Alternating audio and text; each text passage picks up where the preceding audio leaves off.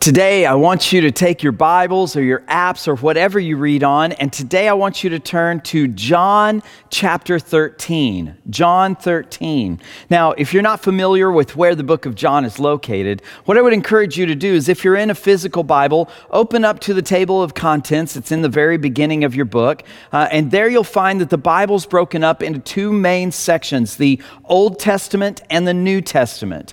John is the fourth book of the New Testament. So locate the New Testament. 4 books in is John. John 13 is where we're going to be located. Now, if you're on an app, what I would encourage you to do is pull down the list of the books of the Bible. You'll find that John is about 2/3 of the way down that list. So find John down that list and go to chapter 13. Now, I don't know about you, but as you look at me, who do I look like?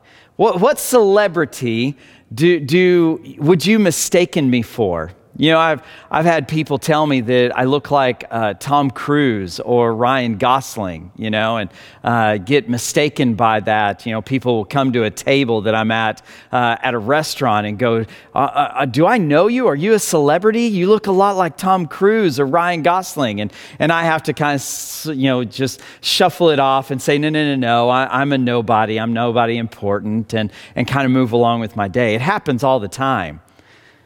You don't believe me, do you? Well, you shouldn't, because that's a total lie. I don't look anything like a celebrity. I don't look anything like Tom Cruise or Ryan Gosling. There's nothing about this appearance that has any of the attributes of those celebrities. I don't look like anyone famous. Let's be honest, my bald head, my beard, my looks don't look anything like someone who's famous. But what is my defining feature? You know, outside of my physical appearance, you know, a lot of people comment on my beard and my baldness. But outside of my physical features, what defines me? What do people see in me when they look at me and they hear me speak, or they see me, you know, interacting at a normal function in society? What's my defining feature or attribute? If people were to look at you, if someone was to see you in public, maybe at a restaurant or a store, or maybe even at church, what would people say is your defining attribute? What would be that thing about you that everyone says, yes, that is so-and-so, that is that person?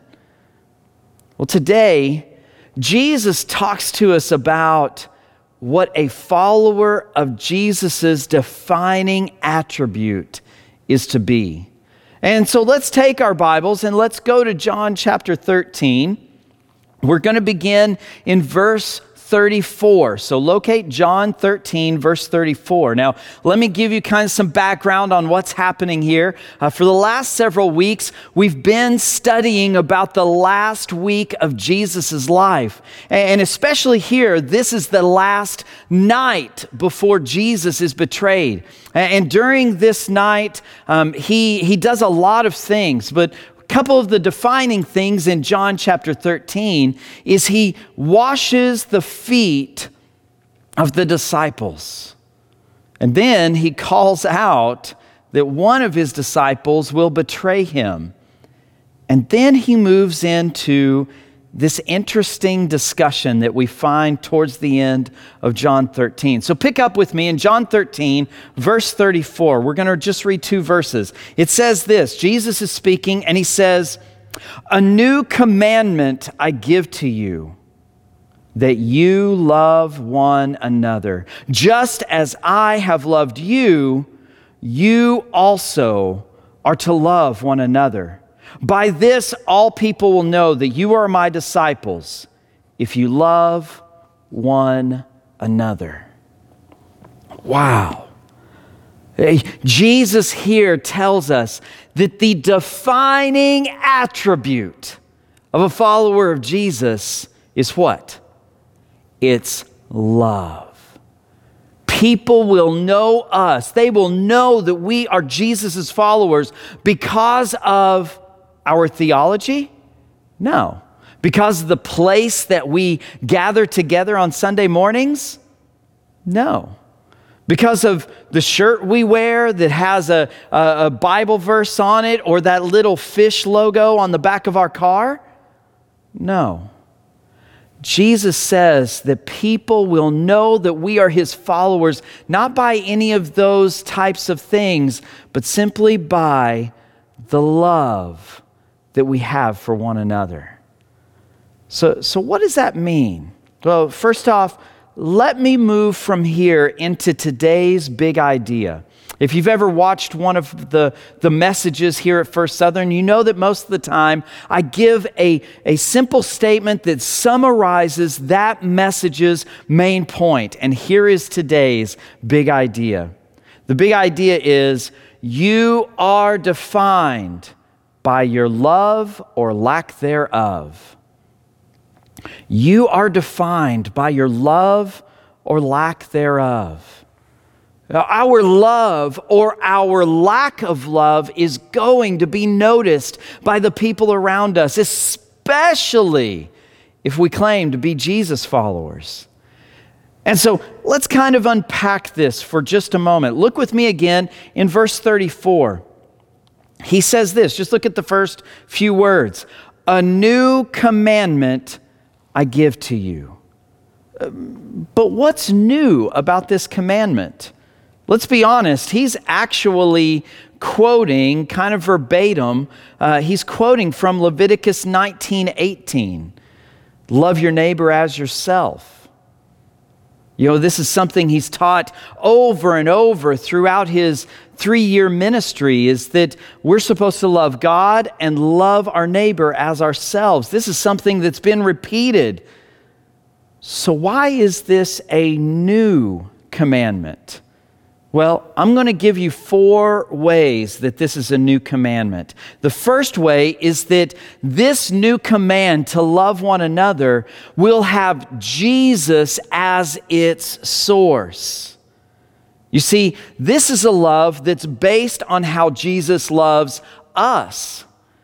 You and I have received an infinite amount of love through our loving Savior Jesus. Because we've received such a massive, immeasurable amount of love, we can go and love others out of that love. You see, those who are loved much, love much. That's the way the world works. We've received so much love, we can't hoard it to ourselves. We've received so much love that love should be pouring out of us continuously to everyone around us. And so, since we've received so much love, we can in turn go and love others. Jesus is the source of this new love. And maybe you're watching right now, and maybe you're not a follower of Jesus. Maybe you've never taken that step to follow him. And maybe this love that I'm talking about sounds really appealing. This immeasurable love that Jesus provides. Well, what is this love? Well, Jesus is the Son of God, and he came to this earth for one purpose, to show us his love. And he showed us this love. The pinnacle, the climax of that love expression was that he came, and at the end of his life, even though he lived a perfect, sinless life, he died on a cross to save you and I from our sins. And on the 3rd day after that death, he rose from the grave. He declared victory over that sin and over death. That is love. And he extends that to you.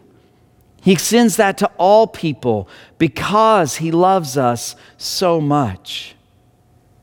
And all he asks is that you believe in what the Bible says about him. You believe in him, and you commit your life to him. You commit your life living the way he has asked you to live in your belief, and that you in turn go and tell others. You spread that love. And maybe you're watching right now and maybe you've got questions. Maybe you want to know more about the love of Jesus or what following Jesus actually looks like. And what I would encourage you to do, if that's you, I want you to take your device and I want you to type the word changing to 94000. That's changing to 94000. We'll have somebody reach out to you as soon as possible and set up a time or a phone call to talk to you about what Jesus' love does for you and what he offers to you. That rather instead of receiving eternal punishment, you would receive eternal life and perfection with Jesus. So don't hesitate. Take your device, text the word changing to 94000, and we'll have someone reach out to you. So, why is this commandment new? Well, the first reason is that this new commandment will have the love of Jesus as its source. The second reason that it's new is it will now define the new community that are the followers of Jesus. That Jesus says they will know you by your love for one another. Your love for one another will be the defining attribute of the church. Again, the church is not a building. The church is the people of God. And people will know that we are his church by our love. It is literally supposed to be the defining attribute of a Christian, of a follower of Jesus.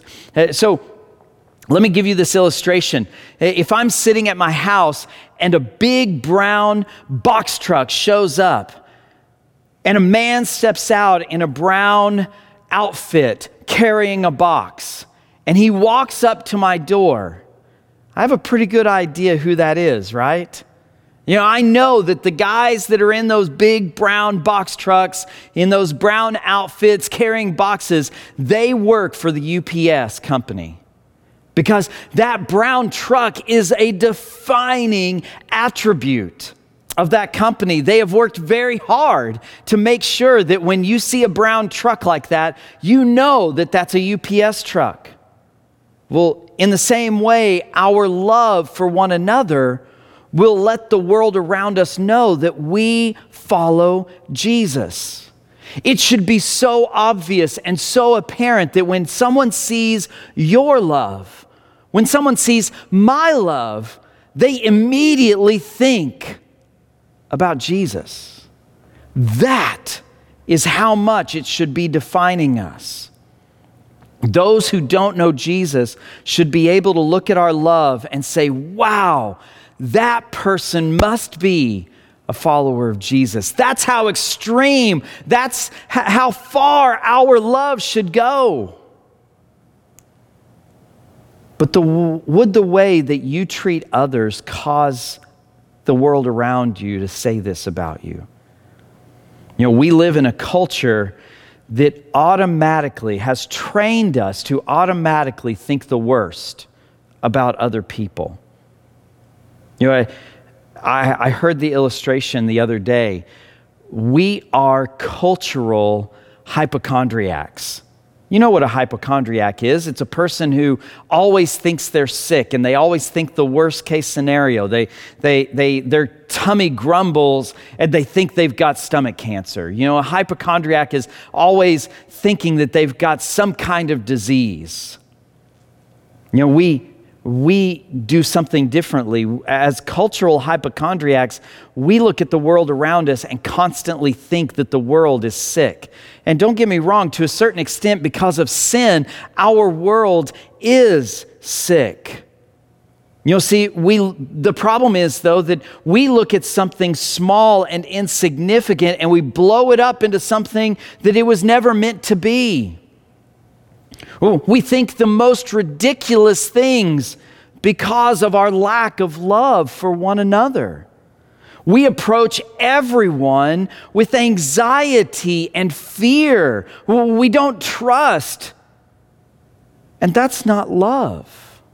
Don't get me wrong. We should all live with a healthy measure of questioning and maybe even a healthy measure of caution.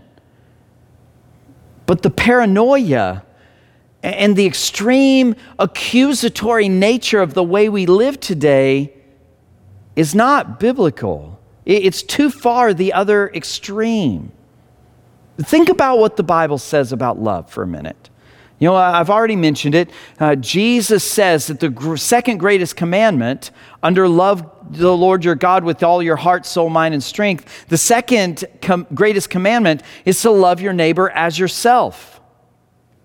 So that's found in Matthew 22, verse 39. But how does the Bible define love? We'll go to 1 Corinthians 13, verses 4 through 7. It says that love is patient and kind.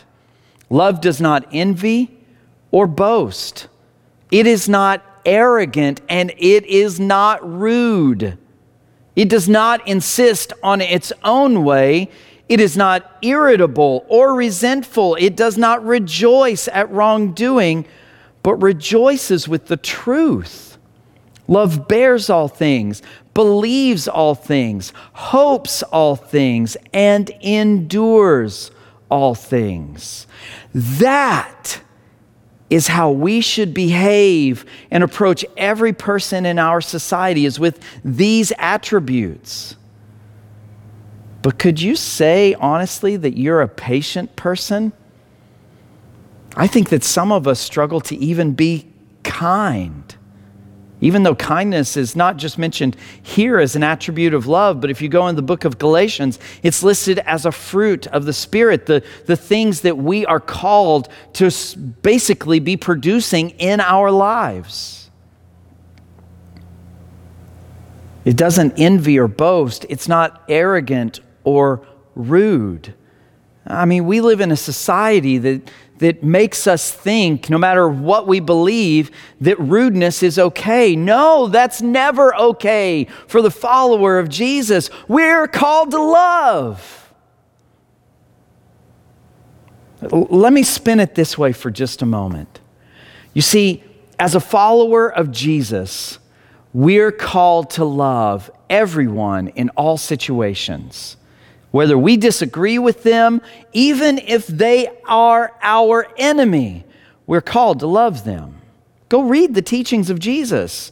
He, black and white, lays this out for us. There's no gray area in this application. But the fact of the matter is love assumes the best. Love, when they see someone or they hear something about someone or they hear a statement from someone, love is supposed to be assuming the best of that person.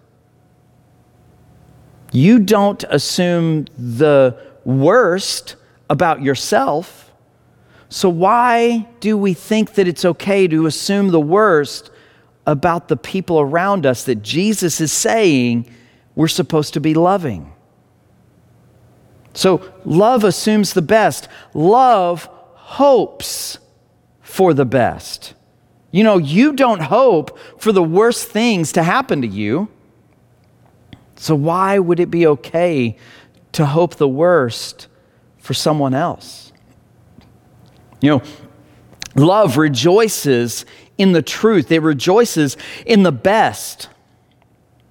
You know, you don't rejoice when you receive bad things. And so why would it be okay to rejoice when someone else receives bad things? Why do we assume the worst? Why do we hope the worst? Why do we rejoice when people receive the worst? That's not love. So, why is this commandment new? It has Jesus as its source.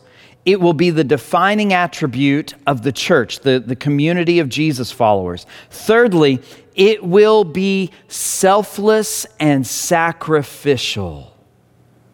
You know, Jesus himself, as the example of love, laid his life down for you and I, so that we could be forgiven of our sins. He tells us himself later on in the book of John that love is laying down your life for another. Love is selfless and sacrificial. The idea of love is to simply treat each other in a nice way, but the love of Jesus is so much more than that. It's a love that doesn't just be nice. The love of Jesus literally puts everyone else before us. In your life and in my life, we're called to put others first, not ourselves. That's an act of love. This new love that has Jesus at its source. Putting ourselves aside for the sake of others. Biblically, we call this humility. Putting others first. Thinking of ourselves not as highly as we sometimes do because of our pride, but instead recognizing that we're no better than anybody else. Love is the force, the power behind humility. So love defines us. It is the defining attribute of the follower of Jesus. So, why is this commandment new? It will have Jesus as its source. It will define the church, the community of Jesus followers. It will be selfless and sacrificial. And lastly, it will be forgiving. I mean, the fact that Jesus died on a cross so that we could be forgiven of our sins, that is love. And he in turn asks us to love others in the same way. Go to Matthew 6 and read the Lord's Prayer. And there are a couple of verses right after the Lord's Prayer. And in those two passages, Jesus says that if we're not willing to forgive others of their sins, then our Father in heaven won't be willing to forgive us of ours. You see, we've received so much forgiveness that God expects us to forgive others.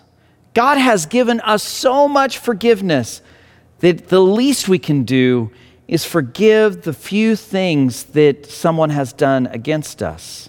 And love is the same way. We've received so much love, an immeasurable amount of love, that the least we can do is love others. We've gotten so much love that love should just pour out of us. But one way that we show love is by forgiving.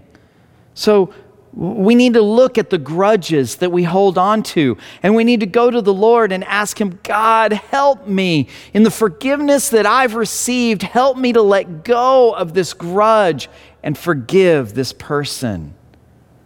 You know, Jesus forgave all his disciples. You know, right after what we're reading today, Jesus is about to go and be betrayed, and he's going to hang on a cross and die, just as I've been talking about. And you know what his disciples do in this short amount of time when he's betrayed and he's dying on a cross? They abandon him. I mean, it's very a popular idea from the Bible. The popular teaching is that Peter actually knowingly denies even knowing Jesus during this time period. He denies him 3 times. Did Jesus hold that against Peter? Did that disqualify Peter from the plan and the purpose that Jesus had for him? No. All of those disciples, even though they ran away and they weren't there for Jesus in that moment, even though they did that, they still were used by God. And you know why God did that? Because of his love for them. He forgave all of them, and he calls us in turn to forgive others. So I think this brings us to the how. We've talked about what this love is and how it's a new commandment, but how do we love in the way that this passage is calling us to love? How do we love like Jesus? Well, I think there are some ideas here that we can glean from this passage and others that will help us understand what love looks like in a practical way. And the first one is this. I think we need to begin with Matthew 7:12. Matthew 7:12 says, "So whatever you wish that others would do to you, do also to them." This is the golden rule. Go read Matthew 7:12. You see, it's the idea that if the roles were reversed in the situation that you're seeing or that you're in, if those roles were reversed, how would you want to be treated? How would Jesus treat the person that we're seeing in this situation? So I think that we need to stop for a moment, and when we are in a situation where loving may be difficult, we need to stop and ask ourselves, how would I want to be treated if I were in their shoes? Or better yet, how would Jesus treat that person if Jesus was in my shoes? So we need to begin with that idea that Jesus calls us to think about what he would do or how we would want to be treated. I think the second way that we can overcome the temptation to be unloving is to intentionally and mindfully seek unity. We need to actively be going and seeking unity. Interesting thing about unity. Did you know that every single book of the New Testament, the part of the Bible that we're in today, the last third of the Bible, did you know that every single book of the New Testament, except for maybe Philemon, depending on how you interpret some of the book of Philemon, every single book except for Philemon talks about the importance of the unity of the church, the unity of the body of Jesus, the body of Christ. Did you know that? Guys, I don't know about you, but if every single book of the New Testament mentions and talks about the importance of unity, I think we probably better be united. I think we probably better be actively seeking unity within the church.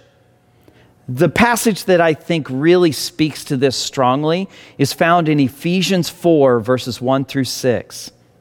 Ephesians 4, 1 through 6, and it says this.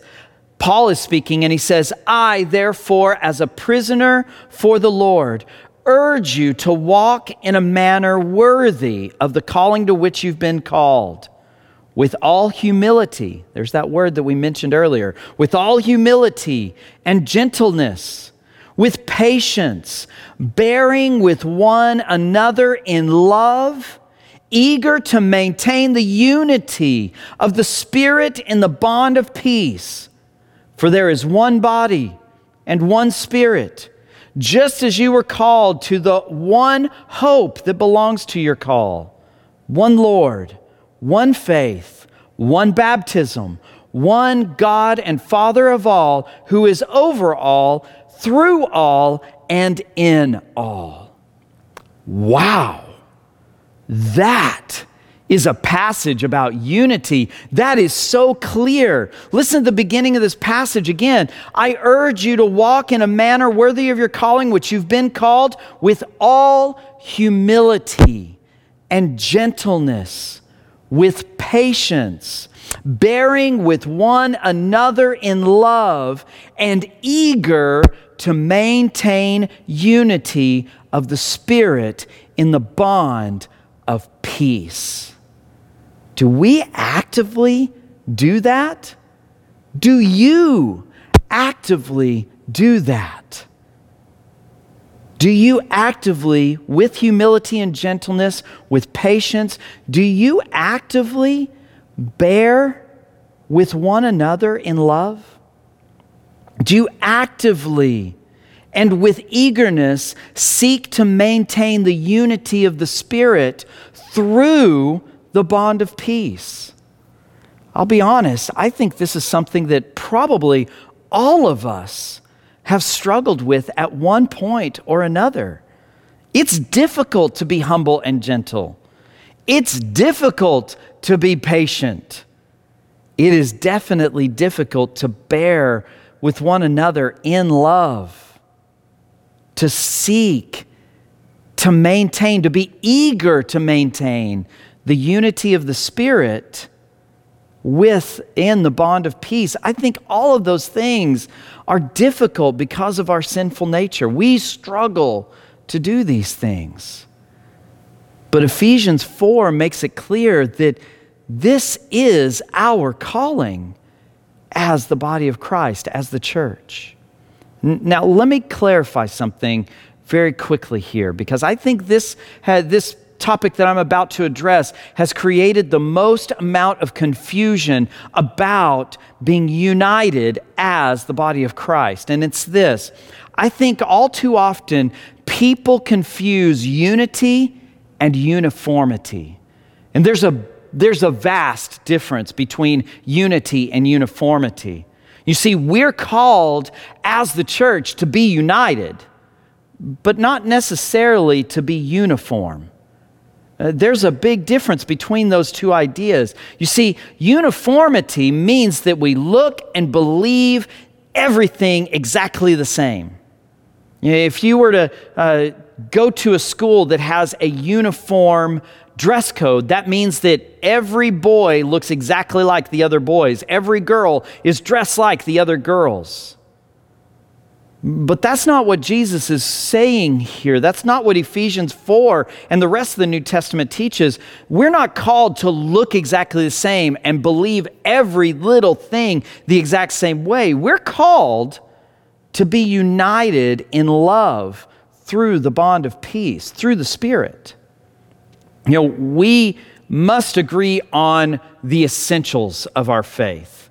For example, we need to agree on the Trinity, that God's Word is the standard for our beliefs, that Jesus is, as the Son of God and as our Savior, is the only way to have eternal life. And we need to believe that all of us need Jesus as our Savior because we're all sinners. Those are examples of the essential things that we do need to be uniform on. We need to have complete agreement on those issues.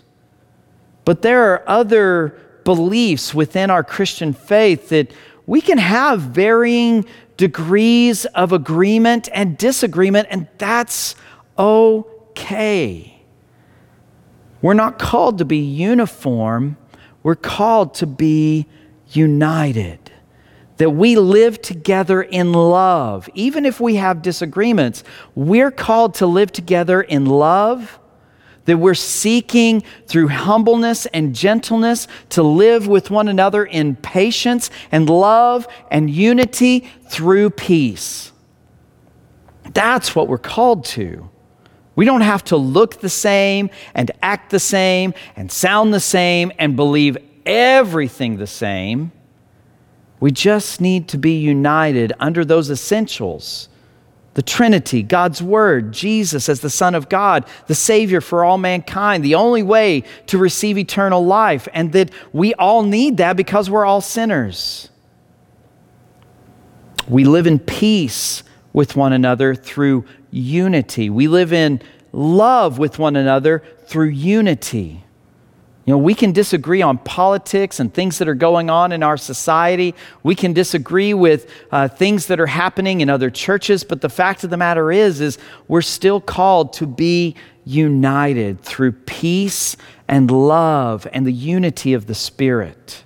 So, how do we overcome the temptation to be unloving? Well, Matthew 7:12, we need to treat others the way we would want to be treated, or better yet, treat others the way Jesus would treat them. The second is that we need to intentionally seek unity. And third, and this comes from James chapter 1, verses 19 through 20, where it says, "Know this, my beloved brothers, let every person be quick to hear, slow to speak, and slow to anger. For the anger of man does not produce the righteousness of God." You see, we need to be not so quick to jump to conclusions. Yeah, I'll be honest, this is the thing that I probably struggle with the most in this particular conversation, is jumping to conclusions without having stopped and had time to process and think through the circumstances and the facts about the situation that I'm seeing. The fact is, I need to stop jumping to conclusions, and I need to stop and think about what is being said. I need to stop and think about the viewpoint of the person saying it. And I don't need to respond until I have sought to understand the other person and their point of view. And especially, and this is a big one here, we should never respond to others with anger. We should always respond in love with one another, even if we have a massive disagreement or even if there's a sin issue. It still doesn't justify getting angry with someone until we've approached them with love. Love is the first action that we should always be taking. Related to this, the Bible also says, do everything without complaining or grumbling. We approach this world as if we should be getting everything our way. And when we don't get it our way, what do? We complain and we grumble and we make a big fuss about things. When in reality, love calls us to understand what's actually going on and to seek out the interests of others, not our own interests.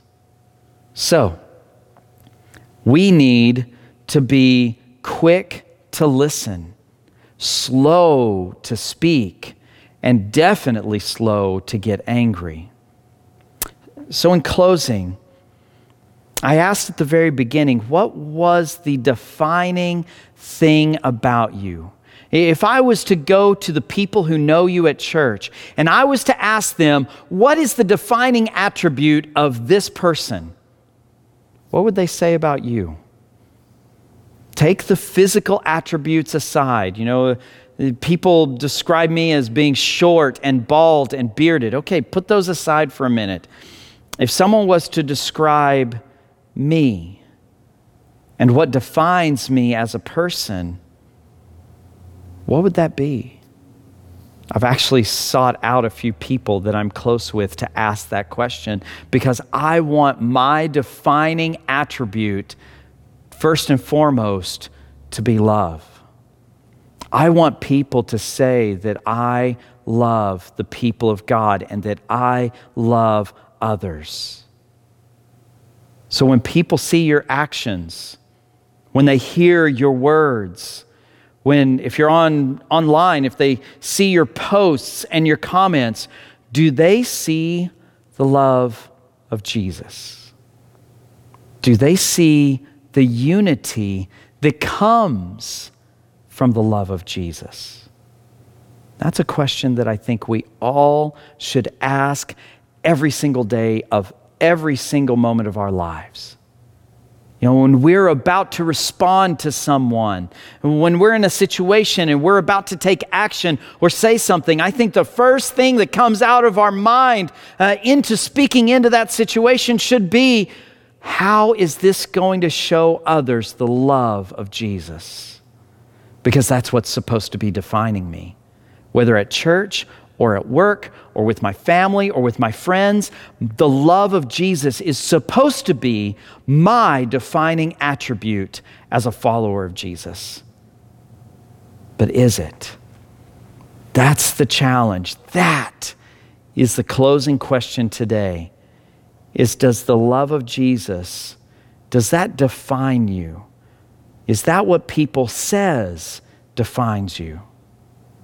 Ask yourself that question today, tomorrow, this week, this month, this year, for the rest of your lifetime. Ask that question. Do people know me because of my love? Join me in prayer. Almighty God, we thank you. We thank you for your love.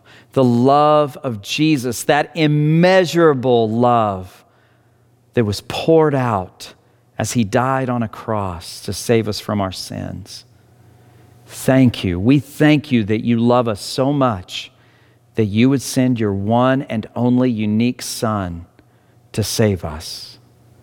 Thank you for your love.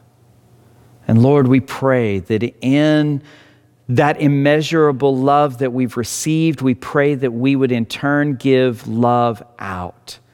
That our love would be the defining attribute of who we are. That people would know that we follow you because of our love.